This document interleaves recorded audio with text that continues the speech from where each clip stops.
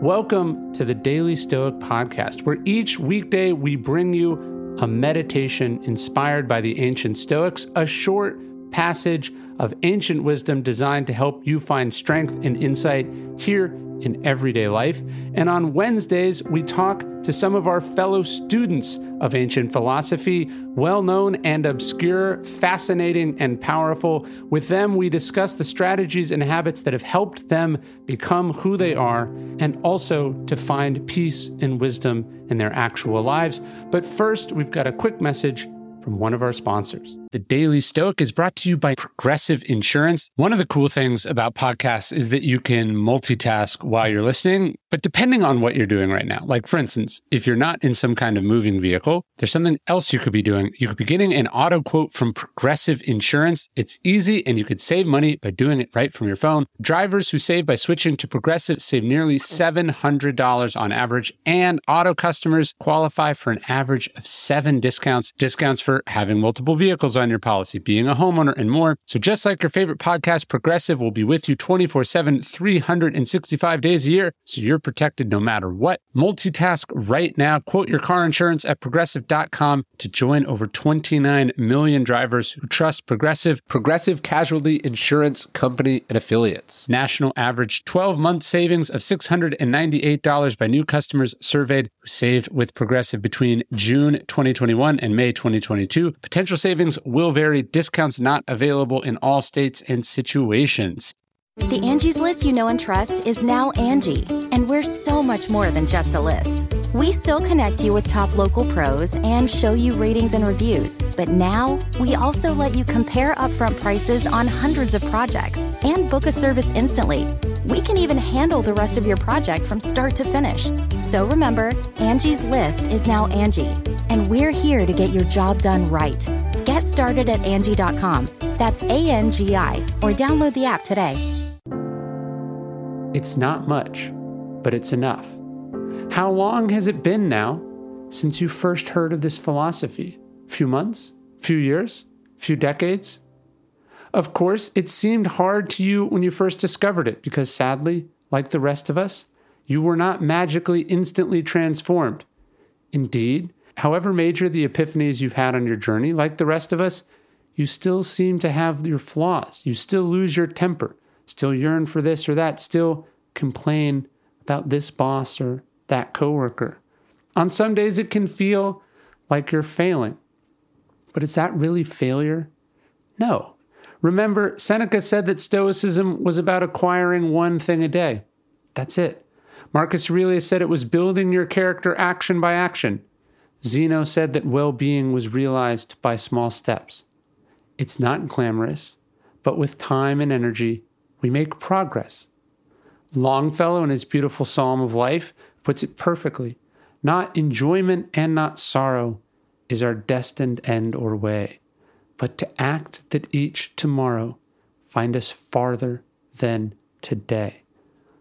One foot in front of the other, one page after another, one email after the next. We're getting better as we go. We're not perfect. We're never going to be.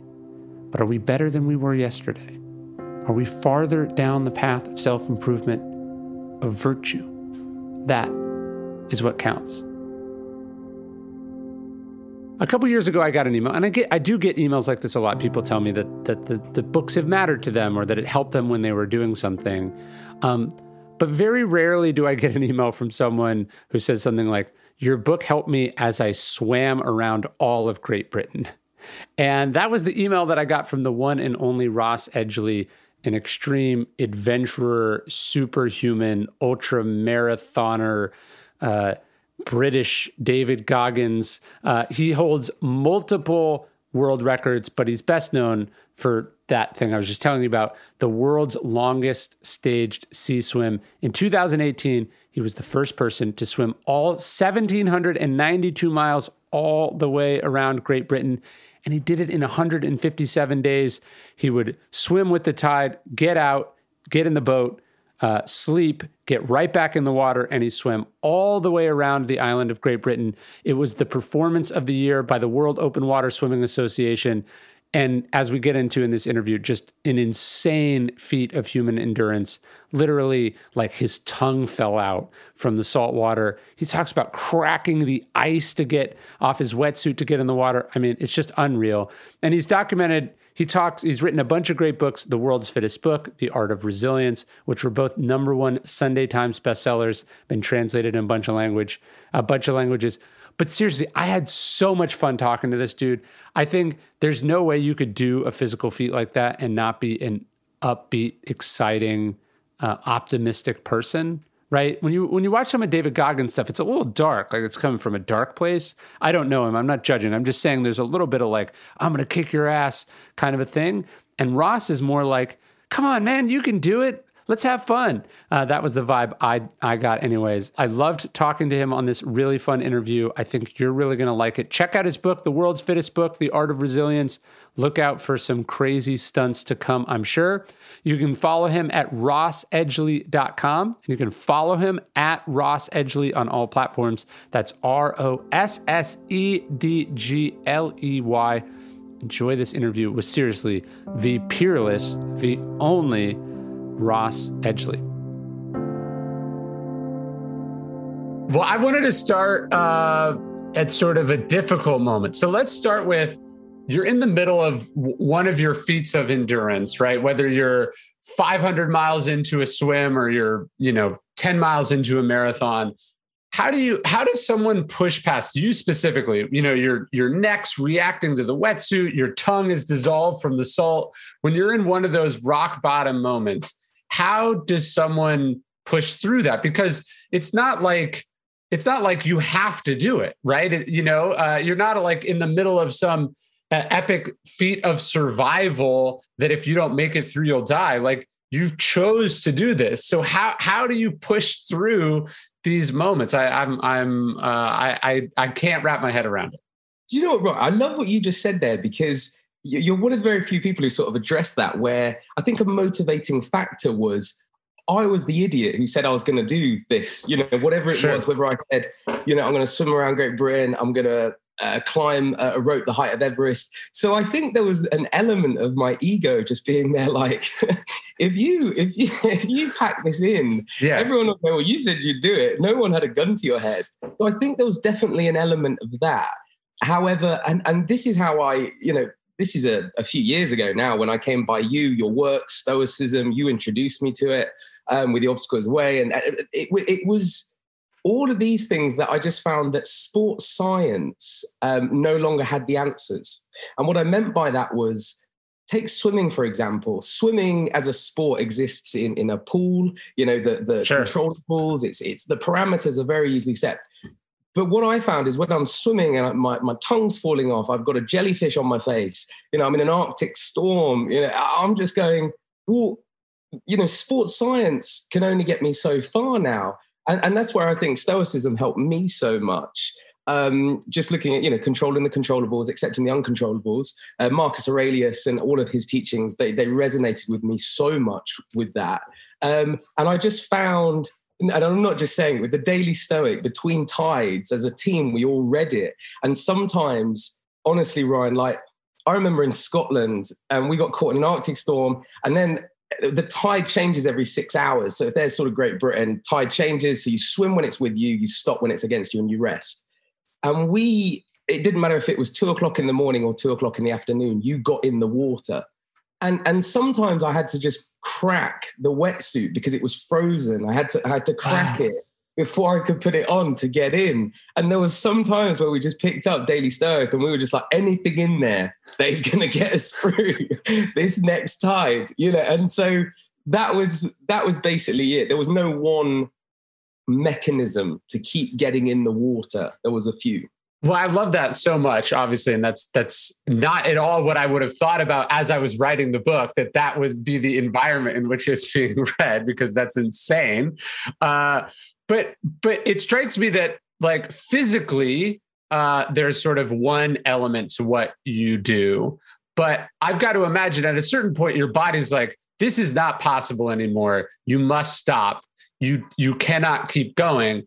And you managed to find probably on hundreds of days over the course of that swim, the mental and spiritual fortitude to be like, you're wrong, you can keep going. Yeah. And again, I love that you said that, because so often people think that fatigue is just a physical thing, but only now we're sort of really appreciating that it's an interaction between your psychology and your physiology. It was Tim Noakes who came up with the central governor theory, where he said that fatigue is an emotionally driven state that we basically use to pull the physiological handbrake. And what he meant by that is, say me and you right now, Ryan, we went and ran a marathon. We were like, yeah, let's go run a marathon. And we got to 18 miles. All of a sudden, you'd get this biological feedback. You'd be carb depleted, overheating, or you'd be cold, depending on where you are. You'd be dehydrated, electrolytes, all of these things, heart rate too high. So you get all of this biological feedback to the brain, and the brain's this hypochondriac that's just trying to keep you safe. Right. And so the brain's going, whoa, no. We're 18 miles in. You need to stop or slow down. You hit the wall. All of a sudden your brain's going, this is a terrible idea. Stop, turn back, go and get a takeaway and go home and run a bubble bath. Is what it's trying to tell you. And it's only now that Tim Noakes says that, we have to override that. We have to understand that, no. Okay, noted all of those biological signals, but we're safe. We're okay. And a lot of people now sort of said, central governor kind of infers that there's this thing inside of your brain. So they prefer the psychobiological model of fatigue. It's essentially the same thing. And what I love as well is dating back to the Marcus Aurelius, when he was talking about that same interaction as well, when he was talking about, quitting and endurance. And it was amazing that they weren't aware of central governor theory, psychobiological model of fatigue. But it's the same thing. And I think in that moment, when that happens at that 18-mile mark of a marathon, if you're doing hill sprints, even if you're doing like jujitsu and some guy's like kneeling on your neck and you're just like, I just want to give up. I'm not in pain as such, but it's uncomfortable. You have to stoically and objectively, void of emotional sort of, decisions, go, actually, am I really in pain? Am I about to, die? All of these things where people, I can't go on, my legs are going to fall off. But are they? Are your legs going to fall off? My lungs are going to explode. Let me stop you there. Are they going to explode? And it's a real art, and you have to practice it time and again. And then the more you push the body, the more you start to realize that you can override that central governor theory, that innate sort of desire for self-preservation. And I think after the Great British Swim, for instance, 157 days, 780 miles, tongue falling off, hypothermia, all sorts. And so now it's funny because even when I swim now and people go, Ross, like your lips are blue, like Ross, your tongue, like parts of it are falling off. I'll go, oh, no, this is nothing. You can push beyond that. Do you remember when you first realized that? Like when you sort of first realized that the body's a bit of a liar, or that fatigue isn't as true as it might feel? Like, was that something you came to later, like in these feats, or was that something you maybe figured out early on in life? Or did you cultivate it? That's a good point. I think it was a combination of things. There were certainly moments where it kind of stood out, but quite often it was just when I was training at Loughborough University, and even before that, reading a lot of sports science journals. They will say, you can't train every single day. You need a rest day. Don't train over 45 minutes because all of a sudden you go catabolic and your cortisol stress hormones go through there. All of these things. And I was like, no, that's not strictly true. And again, a friend of mine, Jeff Capes, a two-time former world's strongest man, way back in the day, before sports science was kind of a little bit restrictive, telling you what you can and can't do, he was just like shifting hay bales, working in, the fields all day, and then would go and perform these Herculean feats of strength. And that sports science would go, well, that's not possible. And I know you do get these outliers, but I think like so often society, sports science, everything, they just sort of make these rules and you just go, but it just doesn't apply to everyone. And when you've come out the other side of swims, the Great British Swim is a great example. People said, you just can't do it. You can't swim that length for 157 days.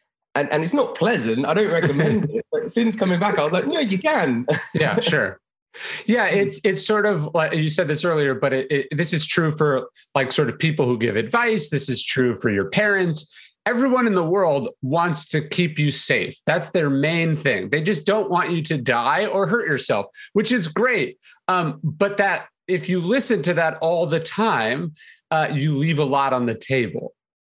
That is such a good way of putting it, because it doesn't come from a bad place when people put in these restrictions on you. And then, I mean, my favorite story was, and it really did inspire my own swim, but Captain Webb. So for those people who don't know, 1875, people said you cannot swim across the English Channel from England to France. They're like, it can't be done. It's, 21 miles, but they were like, the water's too cold, tides are too strong. It just simply cannot be done. But Captain Webb, and this is the part I love, he sort of dropped out of the Navy, started training full time, and on a diet of beef broth and brandy, he swum breaststroke all the way across because front crawl was ungentlemanly like at the time. So his brother and his cousin were just feeding him beef broth, and he just crushed it. And he did it in, I believe it was like 26 hours. The current record might be below 6. But it was just the way he did it. Same with Roger Bannister. People said, can't run under a 4-minute mile. Can't be done. Kipchoge recently, 2-hour marathon. People were like, it just can't be done. Leading physicians, really intelligent people were just like, you can't do it. And then as soon as Roger Bannister did it, what I also love is collectively, all of a sudden, everyone started to run under the 4-minute mile. And it was just that once the floodgates were open. So sometimes you're absolutely right, Ryan. I think people just want to keep you safe, or they're giving you advice based on their own parameters. But it takes a really sort of strong-willed person just to be like, no. And based on central governor theory, psychobiological model of fatigue, you go, I think I can push beyond it. Yeah. Well, I'm thinking about this now. So the book that I'm working on is about self-discipline and temperance, right? So courage is obviously a virtue for the Stoics, is sort of doing the thing that people say you can't do, that's impossible to do. That's a scary thing, and that requires a certain amount of stoicism. But then there's also this sort of virtue of moderation or temperance or knowing one's limits, right? And so those two things are in tension with each other. So like if you're pushing through, your tongue is dissolved, you're having to crack the ice in your wetsuit, etc. How given your determination, your willingness to push through, to sort of treat the body as somewhat deceitful or lazy, how do you not just hurt yourself all the time? You know what I mean? Like when your knee is feeling a little off or you feel tight here or there, how do you know what warning signs to listen to and which ones to blow off? Yeah, do you know what? Because a lot of people can sort of take my advice and it's like a pendulum. It swings too far. And I'm like, no, do not like kill yourself off. Like barefoot running is a great example. I'm a huge advocate of that, but I'm like, build it up. So you see people throw their shoes away and then just go, I'm like, no, don't do that. So to answer your question, one of the best mechanisms that I've always found, and I call it almost outsourcing common sense, certainly on the swim, there was times when your cognitive functioning, because you're tired, sleep deprived, cold, you have the cognitive functioning of like a 5-year-old. Sure. You understand one arm in front of the other and eat. That's it. And certainly with Captain Matt, who was the captain of the whole swim, I would be looking at him and just being like, if I'm not making much sense, if I'm going backwards, there was sometimes, I remember I was so sleep deprived, I was swimming at night and I was sighting off this light off the boat, and I must have just lost concentration for a split second, and then all of a sudden thought that the light on the boat was the moon. So I just started swimming like back the other way, and they're going, Ross, what are you? That's not the boat, that's the moon. And they were like, you're not thinking quite right now, Ross. And I think when you trust the team around you or the advice, that can be really empowering, because you can push yourself knowing that there's that safety net. You go, I'm going to take this as far as I can. So maybe the discipline is to have coaches or support staff or advisors. Like I was thinking about this the other day with perfectionism. Often creators are really perfectionists. And so you can get trapped. And so you need to have editors or collaborators who are like, no, this is good enough. We need to move on, right? You need, so if you're like, I don't have the willpower to check myself or to take myself out of the game or to rest, you need to, before you start, build a support team that you've outsourced some of the decision to. And then you have to have the strength to be like, I am going to defer to your decision here. 100%. Yeah. And I think this is, as a sports science example, this is going to sound weird, but to do a full VO2 test, so your lung capacity on a treadmill at Loughborough University, we do this. And I'm in there in a few weeks. I'll send you a video, Ryan. I mean, it's hilarious, but equally terrifying. And you get hooked up into basically like a horse harness, and they just go like, you go until you are dribbling and just kind of like held like a puppet.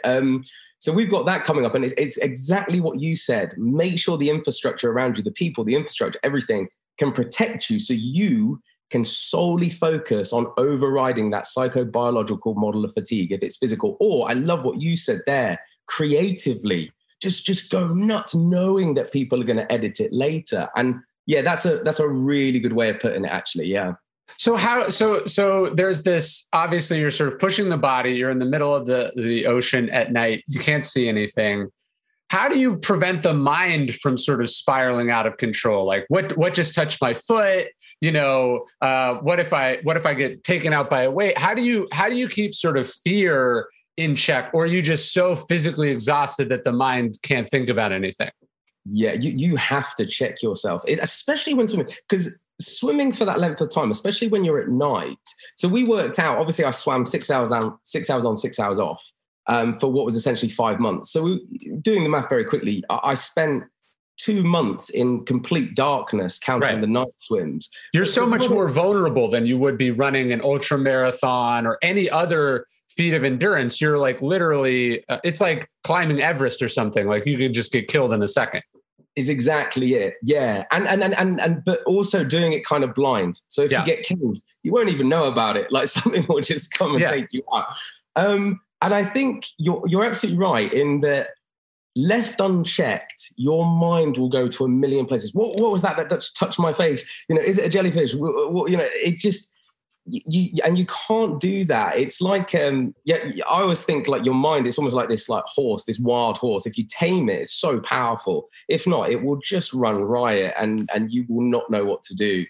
And there was always various mechanisms that you could use, or I certainly did, but never one. Because I think a lot of people will go, what one trick did you use? And I was like, no, think of it more like the TV channel. And every swim you'd get in, and some days you'd have a thought, something like a quote, a teaching that would be really powerful and potent, and that could get you through. I always talk about, swimming with a smile and the science of a smile, because there was times when just camaraderie and just, and again, this is backed by studies. There was a great study where they showed cyclists cycling to complete exhaustion, these pictures of people either smiling or frowning, but they were so short. It was almost these subliminal cues. So it barely registered on a conscious level. And what they found emphatically was those that were showing these pictures of people smiling were far more resilient to fatigue than those that were showing them frowning. So with this, it's kind of proven, it's like swim with a smile, the science of a smile, but that won't work every time. Sure. And there's sometimes where, I've got jellyfish tentacles in my beard. I'm cracking my wetsuit, my tongue's falling off. And the team will be like, just smile, Ross. I do not want to smile right now. So then you might use something else. I think it was Aristotle when he said, if you want to leave society, you need to become a god or a beast. And I kind of loved that phrase because I was just becoming more feral as the days went on, just hairy, chubby. My girlfriend would come on the boat and be like, why does your wetsuit smell of urine? I was like, I'm sorry. And I think that was also quite powerful. And I talk about stress-induced analgesia. So the way that an injured animal will just fight to the death because it's feral, it's full of fear, it's full of stress. And there was times where that was actually quite empowering, that I was in so much pain. I was so exhausted that I just didn't care. Jellyfish were just like slapping me in the face. I was like, I don't care anymore. And so it was always knowing which one to use. And there was various more as well, but you couldn't just stick to one because smiling all the way around wouldn't work and being feral wouldn't work as well. You need to just switch between all of them. May is Mental Health Awareness Month, and Talkspace, the leading virtual therapy provider, is encouraging people to talk it out in therapy. Opening up to a therapist might feel uncomfortable, exhausting, or exhilarating, but one thing's for certain: if you keep talking or texting with a licensed therapist, you'll gain insights and uncover truths you can only find in therapy. If you want some personal breakthroughs and judgment-free support, you can sign up right now for Talkspace. At Talkspace.com, you sign up online, you get a personalized match with a provider that's right for you, typically within 48 hours. It's incredibly convenient to have virtual sessions with your licensed therapist, and you do it from the comfort of your home. There's no need to commute to appointments, miss time at work, or line up childcare in order to attend sessions. It's mental health care made easy. And to celebrate May, Mental Health Awareness Month, and the power of talking it out in therapy, Talkspace is offering every listener of this podcast $80 off your first month with promo code SPACE80 when you go to Talkspace.com/stoic. To match with a licensed therapist today, go to Talkspace.com/stoic to get $80 off your first month with code SPACE80 and show your support for the show. That's Talkspace.com/stoic, code SPACE80. I'm just about to go into the studio to record my latest audiobook. My wife and I have been listening to audiobooks. We've been listening to audiobooks in the car as a family just to keep our kids off screens because Audible is amazing. And Audible is also the destination for thrilling audio entertainment with highly anticipated new releases and next to listen recommendations to satisfy every type of thriller listener. If you want breathtaking, sinister, and shocking tales that will enthrall you, even brand new and exclusive thrillers from best-selling authors, well, then you want to check out Audible. My wife and I were just raving about this true crime audiobook that we read called Furious Hours. And then I've been raving about this book, Night of the Grizzlies, which I loved. Audio piques the imagination and it brings thrillers to life. And as an Audible member, you can choose one title a month to keep from the entire catalog. Visit audible.com/dailystoic or text Daily Stoic to 500-500. That's audible.com/dailystoic or text Daily Stoic to 500-500. How do you manage the pain, right? Like it's not just like it was just hard, but like you would have been in constant pain. Is pain just something that doesn't bother you very much, or are there strategies you've come up with to sort of endure the pain? Yeah, there was. So one thing that really resonated with me, again, in sports science, when they talk about adaptive and maladaptive mechanisms for coping with pain. And I think the words that you use, people don't really understand it, but the words, if you've ever run an ultra marathon or, you listen to some of those people when they check into those stops and their feeding stations with their team, the best ones, I mean, I'm a huge fan of Courtney Dogwater. When you see her, she's smiling the whole way around. She's amazing. And you see others coming in. Cameron Haynes as well is another one. He's just there running, going, oh, keep hammering. He's just got a grin on his face. You're like, my God.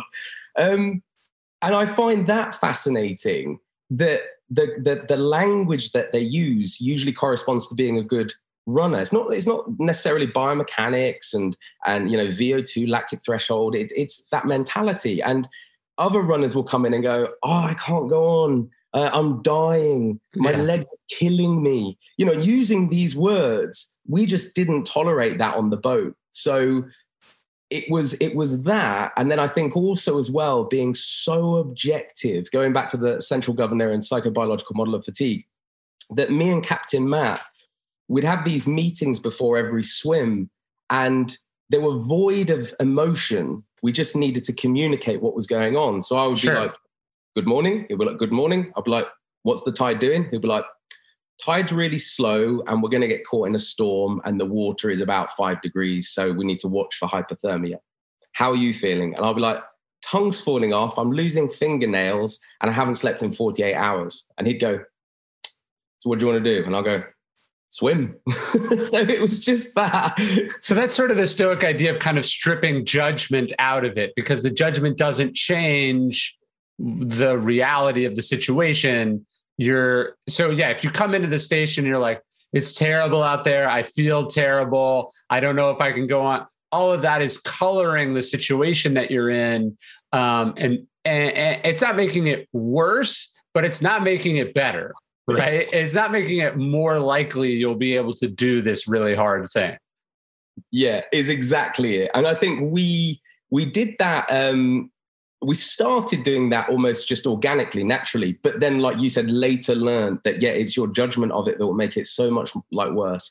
So it very quickly became, we just don't have any room for complaining or just anything. Because, and again, it was to your point that no one was holding a gun to my head. So if I wanted to complain, I was also, a lot of people said this when they were like, Ross, it was amazing watching the whole thing. You know, you didn't cry once, you know, and everything. I was like, yeah, I wanted to, but I just knew it wouldn't help. And, Sure. and objectively looking at my day, I swim for 12 hours, I eat and do rehab for the rest. And what's left, I just try and sleep to try and recover. So I was like crying in that 24-hour sort of period. I don't have time. So it was also that as well. Yeah, that just... Well, I think about that with Marcus Aurelius. So Marcus Aurelius, we get some sense that he's a bit of an athlete, but he also is just racked by pain most of his life. He has some sort of like a stomach condition. Something's wrong with his body. We don't have that much insight about it, but it is interesting that meditation's like his private diary. And there's no real complaining about it. There's no like, oh, this sucks. Oh, this hurts. He's just sort of like, there's this one part where he says like, look, the pain will either stop on its own or you'll die, in which case the pain will also stop. Right. which I thought was just sort of like the perfect Stoic encapsulation of it. In your case, it's like, look, either you'll get to the end of the race and the pain will stop, or you'll quit the race and the pain will stop. It's sort of day to day, your call. That is exactly it. And it was also as well in your head, just quitting was just a non-negotiable. So it was just when people said, did you ever think about quitting? I was like, no. We never discussed that. It just wasn't ever part of our vocabulary. And so even again, going back to that safety net, but I did know the words I quit wouldn't come out of my mouth, but I could be carried out on a stretcher. Sure. Against my will, you know, and there was that element as well, I think, which is related to the pain. It's just going, how much are you going to endure? And I'm just sort of sitting there going, well, I'll be taken out on a stretcher against my will. So that's my threshold. I don't know if there's a British equivalent, but what I've read about the Navy SEALs, for instance, like in Hell Week, the sort of the training thing, is that there's a bell there that you can ring at any time to quit. Right. And so it's sort of always there. And that it's sort of, and that they actually, the trainers are sort of, they're trying to get you to ring the bell. Like they're like, it's right there. You can leave at any time. We'd like you to leave, you know, like you can have a warm shower and a blanket right now, anytime you want. And so I imagine it's like, they say like to win a game of chicken, you know, like two things crashing into each other, you have to rip the steering wheel out. Right. You have to go like that's the only way the other person will know that you're not going to call it. Right. And so I imagine that's probably a decent strategy. You're sort of saying to the coach at the beginning, I'm 100% not going to quit. I'll die before I quit. You're going to have to call it in for me, because if you have the option to quit, if that's one of the things you can do, you'll probably do it.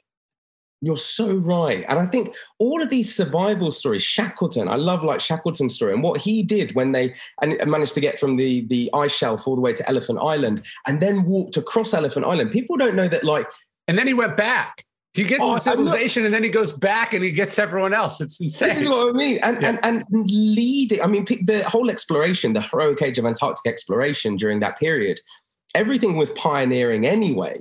But so you had world-class navigators, sailors, explorers. But then what they did was just like unfathomable, like sleep deprived, like, you know, a year on the ice shelf. And I love what you said at the start there, which was just like, but they had no choice. Yeah. So survival is just a motivating factor. So if you can almost replicate those conditions safely, that is a huge motivating factor. And again, it goes back to Stoicism when, you know, just live in poverty, you know, you'll realize what's the worst that can happen. And I think it's that element of, you know, get hungry. Too many people are just kind of life's good, they're comfortable. And it's like, no. That's why I continue doing my ice showers, my ice baths. I run barefoot. People look at me nuts. I'm running through the woods barefoot and they're like, dude, you've got money, get shoes. I'm like, no.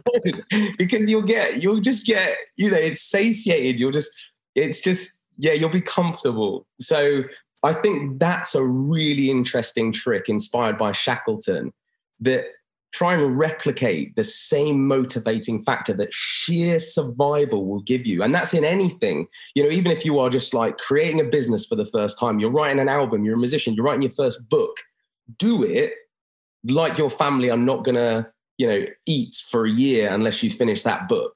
Right. Yeah. I remember thinking that when I started my first book, which it was like, so how do you know you can do something you've never done before? Right. That's the tricky question. Right. So like you're either delusional and that's not a good place to be, or you have some sense of what it takes to do things. So I remember going into it going like, well, I've done training. I have the education, I have the idea, I have the motivation, but most of all, I know I don't quit things.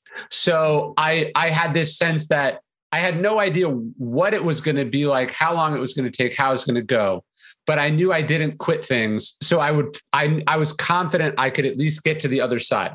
I wasn't confident that it would be good, but I knew I could get to the other side because it was more likely that I would finish than I would quit.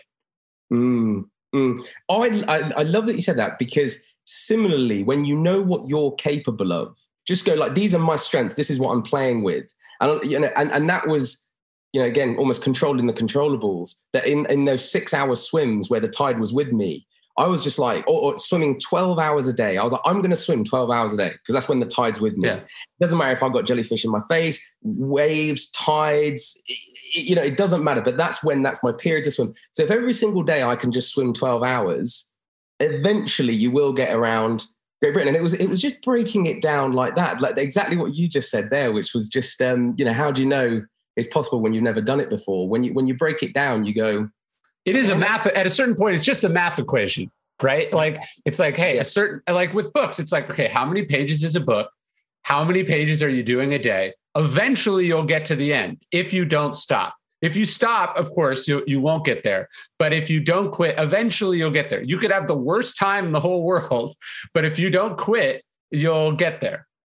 It's definitely, I know what you said, because it really does just boil down to maths. It's maths and logic. When I said I was going to climb a rope, so it was a 20-meter rope repeatedly, the height of Everest, at 8,848 meters. I remember I told my dad, and my dad is so like stoic and objective. And I remember he just immediately pulled out a calculator and then just worked out. And he just said, you need to climb a 20-meter rope. And I can't remember what he said. It was like every minute on the minute, for 20 hours. With a 20-second break in between. And he just broke it all down. And I was like, 20 seconds. I could eat between that 20 seconds and go to the toilet if I needed to.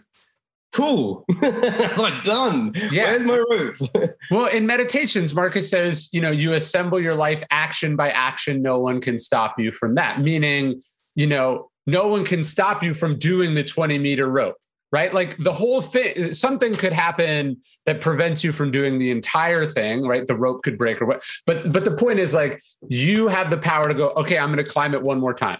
Okay. I'm going to climb it one more time. And if you just focus on breaking it down to the smallest component piece, and you just go like, I just have to do this 8,000 times or whatever it is, then it really just does become a bit of a math equation. Yeah. And I like what you said, though, when you just go, I just need to do this 8,000 times or whatever it is. And people always laugh, but maybe it's being so naive or a very simple man. I'm very simple. I just like look at things. And when people are like, what? I'm just like, but if you keep putting one arm in front of the other, you will swim to your destination. And then they're like, but sharks, jellyfish. I'm like, yeah, no, that's an uncontrollable. But what I can control is this. Well, I read about Churchill once that someone was saying, like, how could Churchill have known in 1939 that all this stuff could happen that would lead to Britain, like, winning the Second World War, right? And they were like, it was impossible. You couldn't have known. But that wasn't what he was thinking about. He was thinking, look, let's get as many people back from Dunkirk as possible. And then he was like, let's just get through the Battle of Britain. He's like, let's just bring America into the war. And so he was just thinking about it. He just had this sense if he could hold on long enough to do this, then he could hold on long enough to do that. Then he could hold on long enough to do that. And it's impossible to know, right? Like you don't know that you're going to make it all the way to here because so much lies in the future that's uncertain, that depends on these other things. But if you're just focusing on, hey, I'm supposed to swim for 12 hours today. I just swam for an hour. So now I have 11 left, and then, I've just swum 6 hours. Now I'm halfway through. If you're just breaking it down into increasingly smaller chunks, it's like driving a car at night. You're just driving as far as the headlights show in front of you, but then the headlights move, and that's how you travel a far distance. 100%. And I mean, that's what I coach so many times when I'm coaching swimming as well. One of my biggest sort of frustrations is when people start all of a sudden they start looking at the outcome. Mm-hmm. And I think that's the worst thing you can do if you're clock watching or looking at the horizon. And so as soon, I don't entertain any questions about that. If people are going, how long's left or anything, I'll go, if you focus on the process, the outcome becomes inevitable. But if you're solely focused on the outcome, then you're not focusing on the process. Yeah. And so that's one thing that I've always found, whether it's running, swimming, cycling, it's like, just focus on putting one arm in front of the other as efficiently as possible. If you're running, that beautiful biomechanics forefoot striking, because if you do that, and also as well, whether it's psychological, spiritual, when you get into that flow state, as it's called, if you just get in that, all of a sudden you look up and go, oh my God, I've just covered like 50 miles, swimming or whatever it is. And I think slightly related to that, and I talk about that in my book, and it was such a cool story, but the Stockdale paradox. Yes. And with Admiral Stockdale, and he just sort of said, prisoner of war, Vietnam, he could point out those people who just wouldn't make it. Yeah, the optimists. Exactly right. Yeah, he was just like the optimist. And I found that so often that it's just like that Stockdale paradox. You absolutely need hope. You need hope. You need to hold on to hope. But equally, you have to face up to your current reality. And for me, in all sport, that resonated so much because you cannot keep going, oh, this will be over soon. We'll be in a warm bubble bath and it's going to be amazing, because that warm bubble bath didn't come for 157 days for me. Yeah. So you think what Stockdale had was he had this profound belief that he would survive, but then no real day-to-day sense of when that would be or how he needed things to be. So it's like, I'm going to get out. I'm going to turn this into something that I'm better for having experienced, but today's going to fucking suck. That was sort of the vibe in my understanding of it. It was exactly that. It was the same. And I think the media on a lot of my swims, the media always press me. Of course they do, for an answer saying, when are you going to finish? What's the target? And, if you then don't meet that target, we for the Great British Swim, for instance, a lot of people said 100 days because it just had a nice ring to it. But I was like, you don't know, like the ocean have completely other ideas. So when we didn't make it 100 days, a lot of people were like, oh, sorry. I was like, why are you sorry? I was like, it's fine. This is just going to take as long as it takes. And that just getting real philosophical about it, we were like, doesn't matter. When you're hiring for your small business, you want to find quality professionals that are right for the job. In fact, we were just hiring for Daily Stoic, and we found our new podcast editor on LinkedIn Jobs, because LinkedIn Jobs has the tools to help you find the right professionals for your team faster and for free. Over 2.5 small businesses use LinkedIn for hiring, like we do, as I was just saying, because LinkedIn isn't just a job board. It helps you hire professionals you can't find anywhere else, even those who aren't actively searching for a new job, but might be open to the perfect role. In a given month, over 70% of LinkedIn users don't visit other leading job sites. So if you're not looking on LinkedIn, you're looking in the wrong place. On LinkedIn, 86% of small businesses get a qualified candidate within 24 hours, sometimes even faster than that. You can hire professionals like a professional on LinkedIn. Post your job for free at linkedin.com/stoic. That's linkedin.com/stoic to post your job for free. Terms and conditions apply. The less your business spends, the more margin you keep. I talk about that in Growth Hacker Marketing. But today, everything costs more. So smart businesses are graduating to NetSuite by Oracle. NetSuite is the #1 cloud financial system, bringing accounting, financial management, inventory, HR into one proven platform, helping you reduce IT costs, maintenance costs, and manual errors. Over 37,000 companies have already made the move to NetSuite. Backed by popular demand, NetSuite has extended its one-of-a-kind flexible financing program for a few more weeks. Head to netsuite.com/stoic. That's netsuite.com/stoic.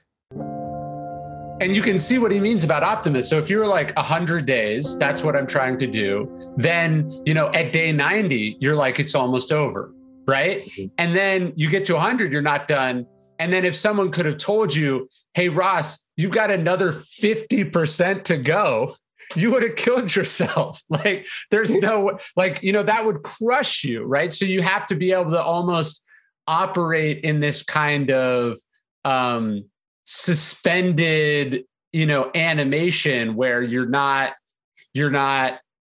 there's no expectation, no goal. You're just like doing it day to day. That's how I find with the book. Like, I'm doing this 4-book series. So like, I kind of have a sense of when I need to hit stuff, but like, I'm trying not to measure myself on how the last one went. Cause if I did, I'd have woken up today and been like, I'm already a month late.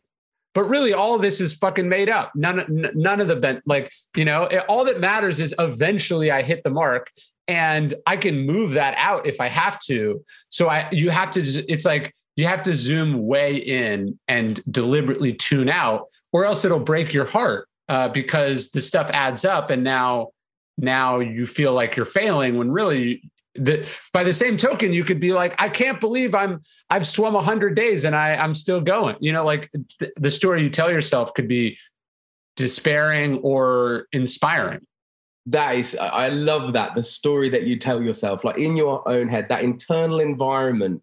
And that's again, like when you are swimming, like especially ocean swimming, I've always found, because it just amplifies everything. You are this world of sensory deprivation. And if in your head, you are like, certainly for me, I was like, oh, Ross, I had this beard, that it was just ungroomed. It had like just tentacles and seaweed in. But in my head, I was like, I bet this looks like Poseidon. I bet I look amazing. And in reality, I look back at pictures. I was like, you looked awful. I remember I started at 90 kilos. I finished at like 108. And I was like, oh, it's because I was big and strong. It's like, no, you're just fat. Like, because you're eating like 15,000 calories a day, weren't you? I was, honestly. But in my head, again, I was just like, this is like Captain Webb. This is a noble cause. But like looking back, I'm like, you looked horrendous, Ross. So your introduction to Stoicism was from my books, or how did you end up hearing about it? I'm like, there's obviously athletes that I've known that have sort of read this stuff, but like I've read some of the things you've written. You're like hardcore into it.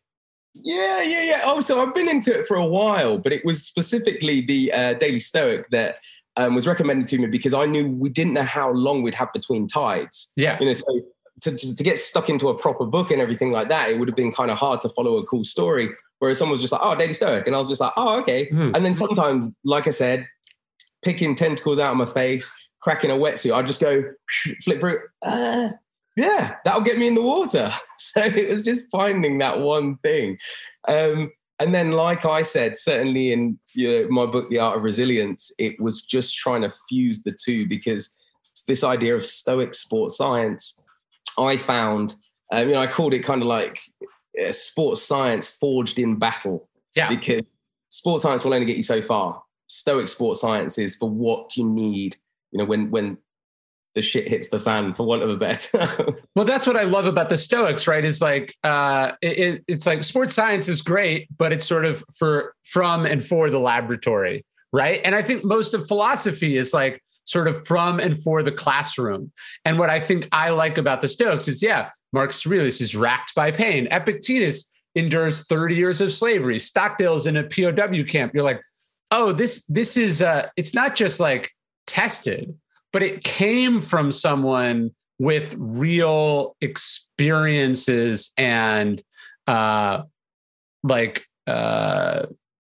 it came from the real world as opposed to just from someone's brain. You could still be right just coming from your brain, but it means something else if like this person has done stuff. Yes, 100. It's just it's just a practical application, not theoretical. Not like let's sit here and start talking about it. No, like you were in the trenches and you went, hey, this sort of mechanism helped me. You're absolutely right, and that's what I needed. I didn't need some abstract philosophical. I was like, that's not going to help me right now. I've not slept in 3 days. I'm freezing, but I've not got a tongue left. It's like, come on, guys. Yeah, it's weird that they can't do something about the tongue. What have you thought about? Like, you think that there's, I don't know. That was the most surprise. I was like, oh yeah, I guess your tongue just can't be in salt water for 150 days without consequences. I mean, it's growing back. Yeah, it's fine now. But it was one of the things that I found helped was coconut oil. So it just like swilling it around, and then it almost forms a barrier. It coats it.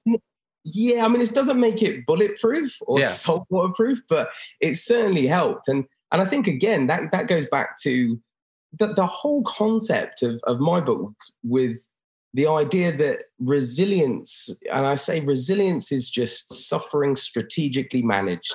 And, what I mean by that was just, a lot of people go, oh, your tongue's falling off. Oh, man up, grit your teeth and get through it. It's like, no, you won't end up with a tongue at the end of it, So no, sort it out now. Again, if we were running a marathon and Ryan, you turned to me and was like, Ross, I got a pebble in my shoe. Resilience wouldn't be me going, oh, run and grind it into the ground. You'd be like, no, well, let's stop and take the pebble out your shoe, Ryan, and then let's continue. And that's one thing that I found, that, void of a lot of that man up dogma and no. So I'm writing about Queen Elizabeth a little bit in this book, and people are like, how does she stand there all day, or what? How does she? And she's like, no, there's a specific way that you stand and shoes that you. She's like, she has strategies. Wow. You know what I mean? She's met like 4 million people in her life. Right? Like, she shook hands with 4 million people, but she has like a system. She'll only talk to each person for 4 seconds. Like, she has like a system, and you're like, oh yeah, it's work smarter, not harder. Like, it's not just brute force. So I like your idea of sort of strategic suffering. You're not just like, oh, I don't feel it. You're like, if I don't have to feel it, I want to figure out how not to feel it. Yeah, 100%. And I think that was a misconception, especially of a lot of my past athletic adventures, that people go, oh my God, oh, you're a beast. And I'm like, no, I mean, I don't like pain. I'm not like, if I can help it, I don't want to lose my tongue. It's exactly that. Yeah.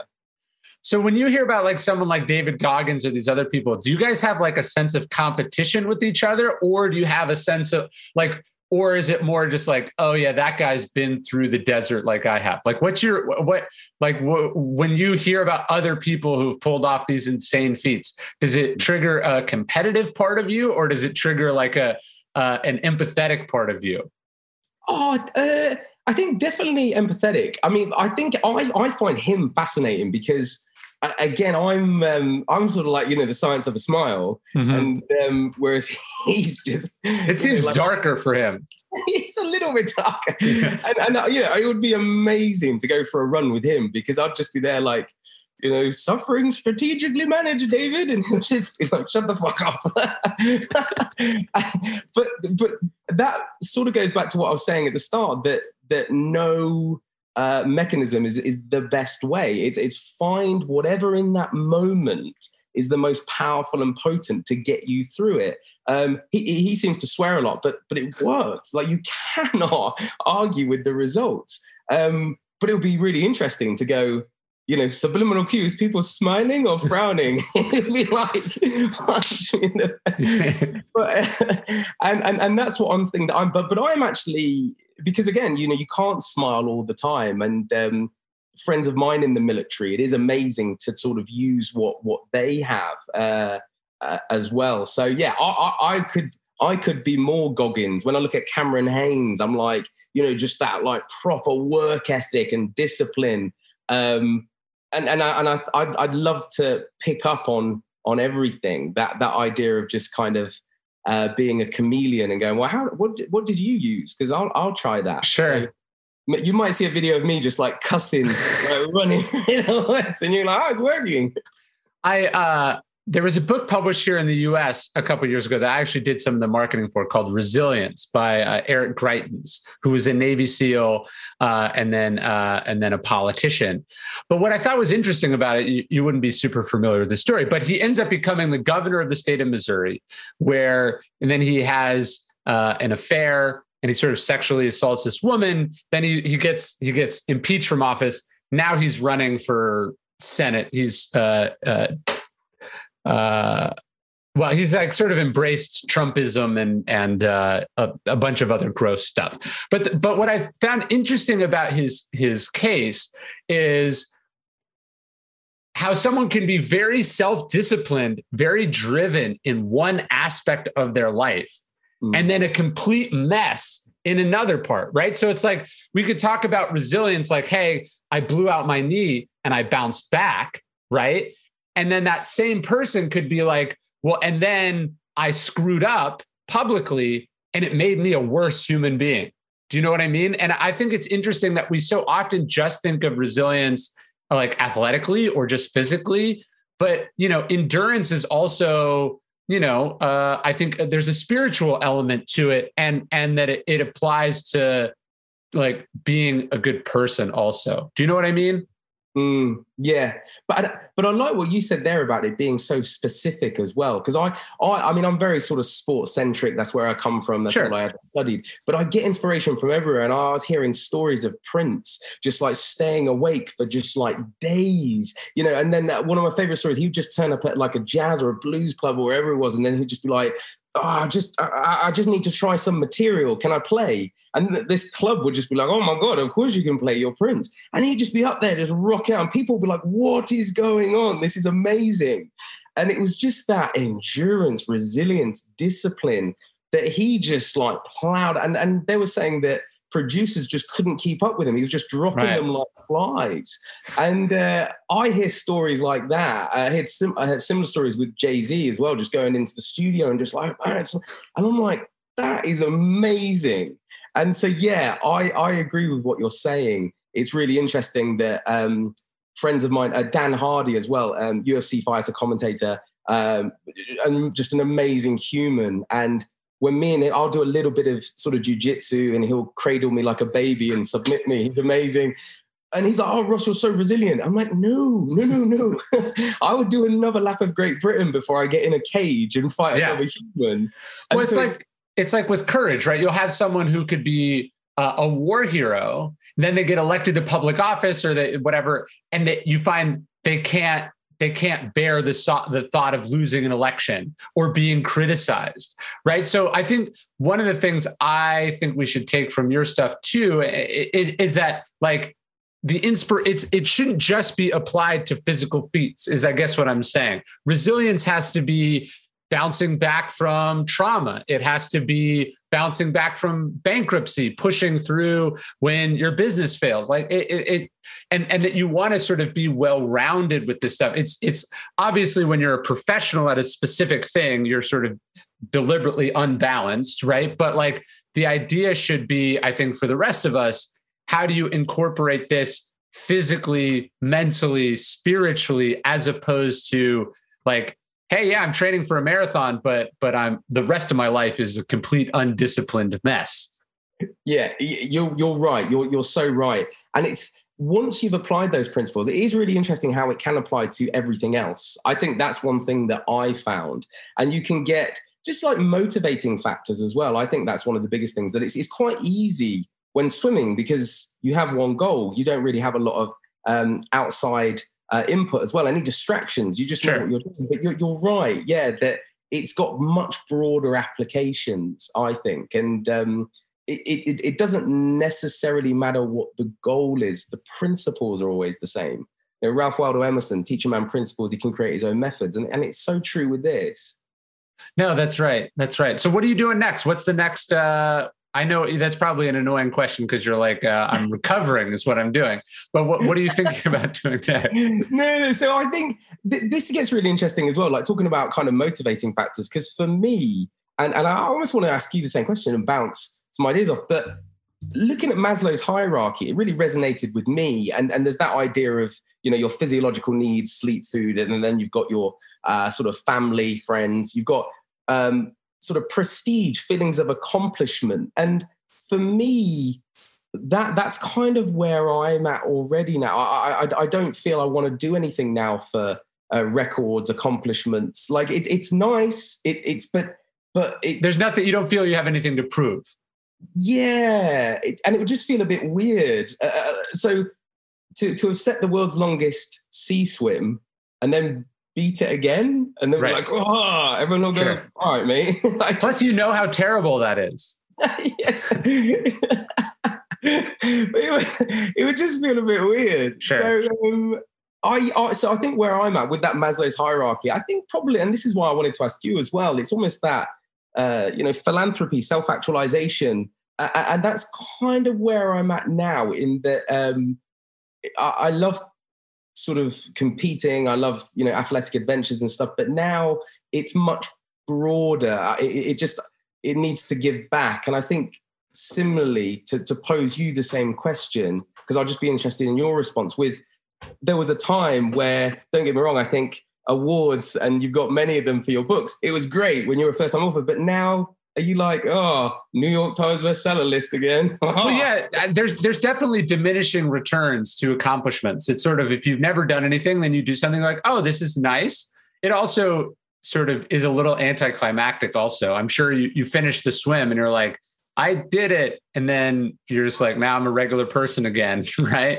Have you read the book, The Second Mountain by David Brooks? No. However, Chris Hemsworth, I was recently out in Australia. Yeah. He was talking about that exact concept because of this conversation. Yeah. I think you would like that book. It's really good. And so one of the reasons I opened this bookstore was the idea. It's like, I've done a lot of things that were mostly just for me and mostly solo things. Like it was like, it only depended on me and whether I showed up. And the decision to like do something physical in person for which the majority of the benefits would be like the community or the town that I live in was like a really fun, interesting challenge that I took a lot of meaning out of in a way that I hadn't on other projects. And so, and it also shaped the goals. It was like, I'm doing this thing that if I succeed, it will probably not even register financially. Do you know what I mean? And like that success is just at a different sort of lower, it's harder, but then the rewards for succeeding are lower, right? But that the idea that it was a different kind of mountain to climb was really interesting to me. And so for you, the next thing is like either one, how do you help other people achieve things, right? Like, so coaching could be it, or, some sort of collaborative adventure or thing. Or the other part would be, maybe it's not the physical feat, it's what the physical feat accomplishes. So like Eric Burns, he was a professional baseball player. I've had him on the podcast before. He did a thing where he ran, biked, and swam across the United States. But he did it to raise money for physical education for kids, right? So he's already been to the top of the physical mountain as one of the great baseball players of his time. When he was pushing through, mile 1,000, he wasn't thinking, what is this for me? He was thinking, what is this doing? You know what I mean? Like, what is this doing for other people? So maybe that's how to think about it. But I think you'd like The Second Mountain. Do you know what? It's exactly that. And I think, because one thing that resonated with me was that concept of your ikigai, the Japanese term, where it's just that idea of it originated on an island where there's more people living over 100 where else in the world. Yeah. And it's been studied where people just go, it is your reason for being. That's what your ikigai is. It's your sense of purpose, why you get up in the morning. And what I love is it's made up of those four things. So what you love, what you're good at, what you can be paid for, but what the world needs. And I think it's that one right now that you're so right, Ryan, that I'm sort of sitting there going, I do love doing crazy stuff. I'm semi good at it. I can be paid for it in a weird way, I suppose, roundabout way with books and stuff. But but is it what the world needs? So is that fourth one now? So whatever I do in the future, it will have that aspect. I love that. Well, I'm excited to see what it is. And if you ever make it out this way, let's go for a run. Oh, man, I would love that. Do you swim as well? I do. The pandemic screwed up my swimming. I haven't swum as much as I liked, but it is one of my favorite things. Amazing. Right. Done. And then like the food out there is amazing as well. So like, let's not bad. Like an eating competition. Let's just go somewhere. I think you might beat me in both those things, but I'm happy to do it. All right. You're a legend, mate. Thank you so much, brother. My new book, Courage is Calling, is now officially a New York Times bestseller. Thank you so much to everyone who supported the book. It was literally and figuratively overwhelming. We signed almost 10,000 copies of the book, which just, it hit me right here. And I appreciate it so much. If you haven't picked up a copy or you want to pick up a signed copy as a gift, please do. You can get your copy at dailystoic.com/courageiscalling, or you can just go to store.dailystoic.com.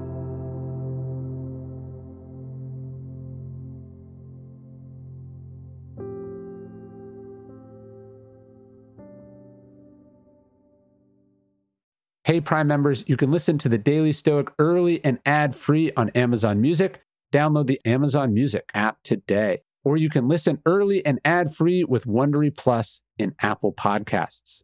Guy Raz's How I Built This is a podcast where each week he talks to the founders behind the world's biggest companies to learn the real stories of how they built them. In each episode, you hear these entrepreneurs really go into their story. And Guy is an incredible interviewer. He doesn't just dance around the surface. He asks real questions because he himself is an entrepreneur. He's built this huge show and this huge company. In a recent episode, they talked to the founder of Liquid Death, that crazy water company that's become this billion-dollar brand. Follow the show on the Wondery app or wherever you get your podcasts. You can listen to How I Built This early and ad-free right now by joining Wondery Plus in the Wondery app or on Apple Podcasts. And for a deep dive in daily business content, listen to Wondery, the destination for business podcasts, with shows like How I Built This, Business Wars, The Best One Yet, Business Movers, and many more.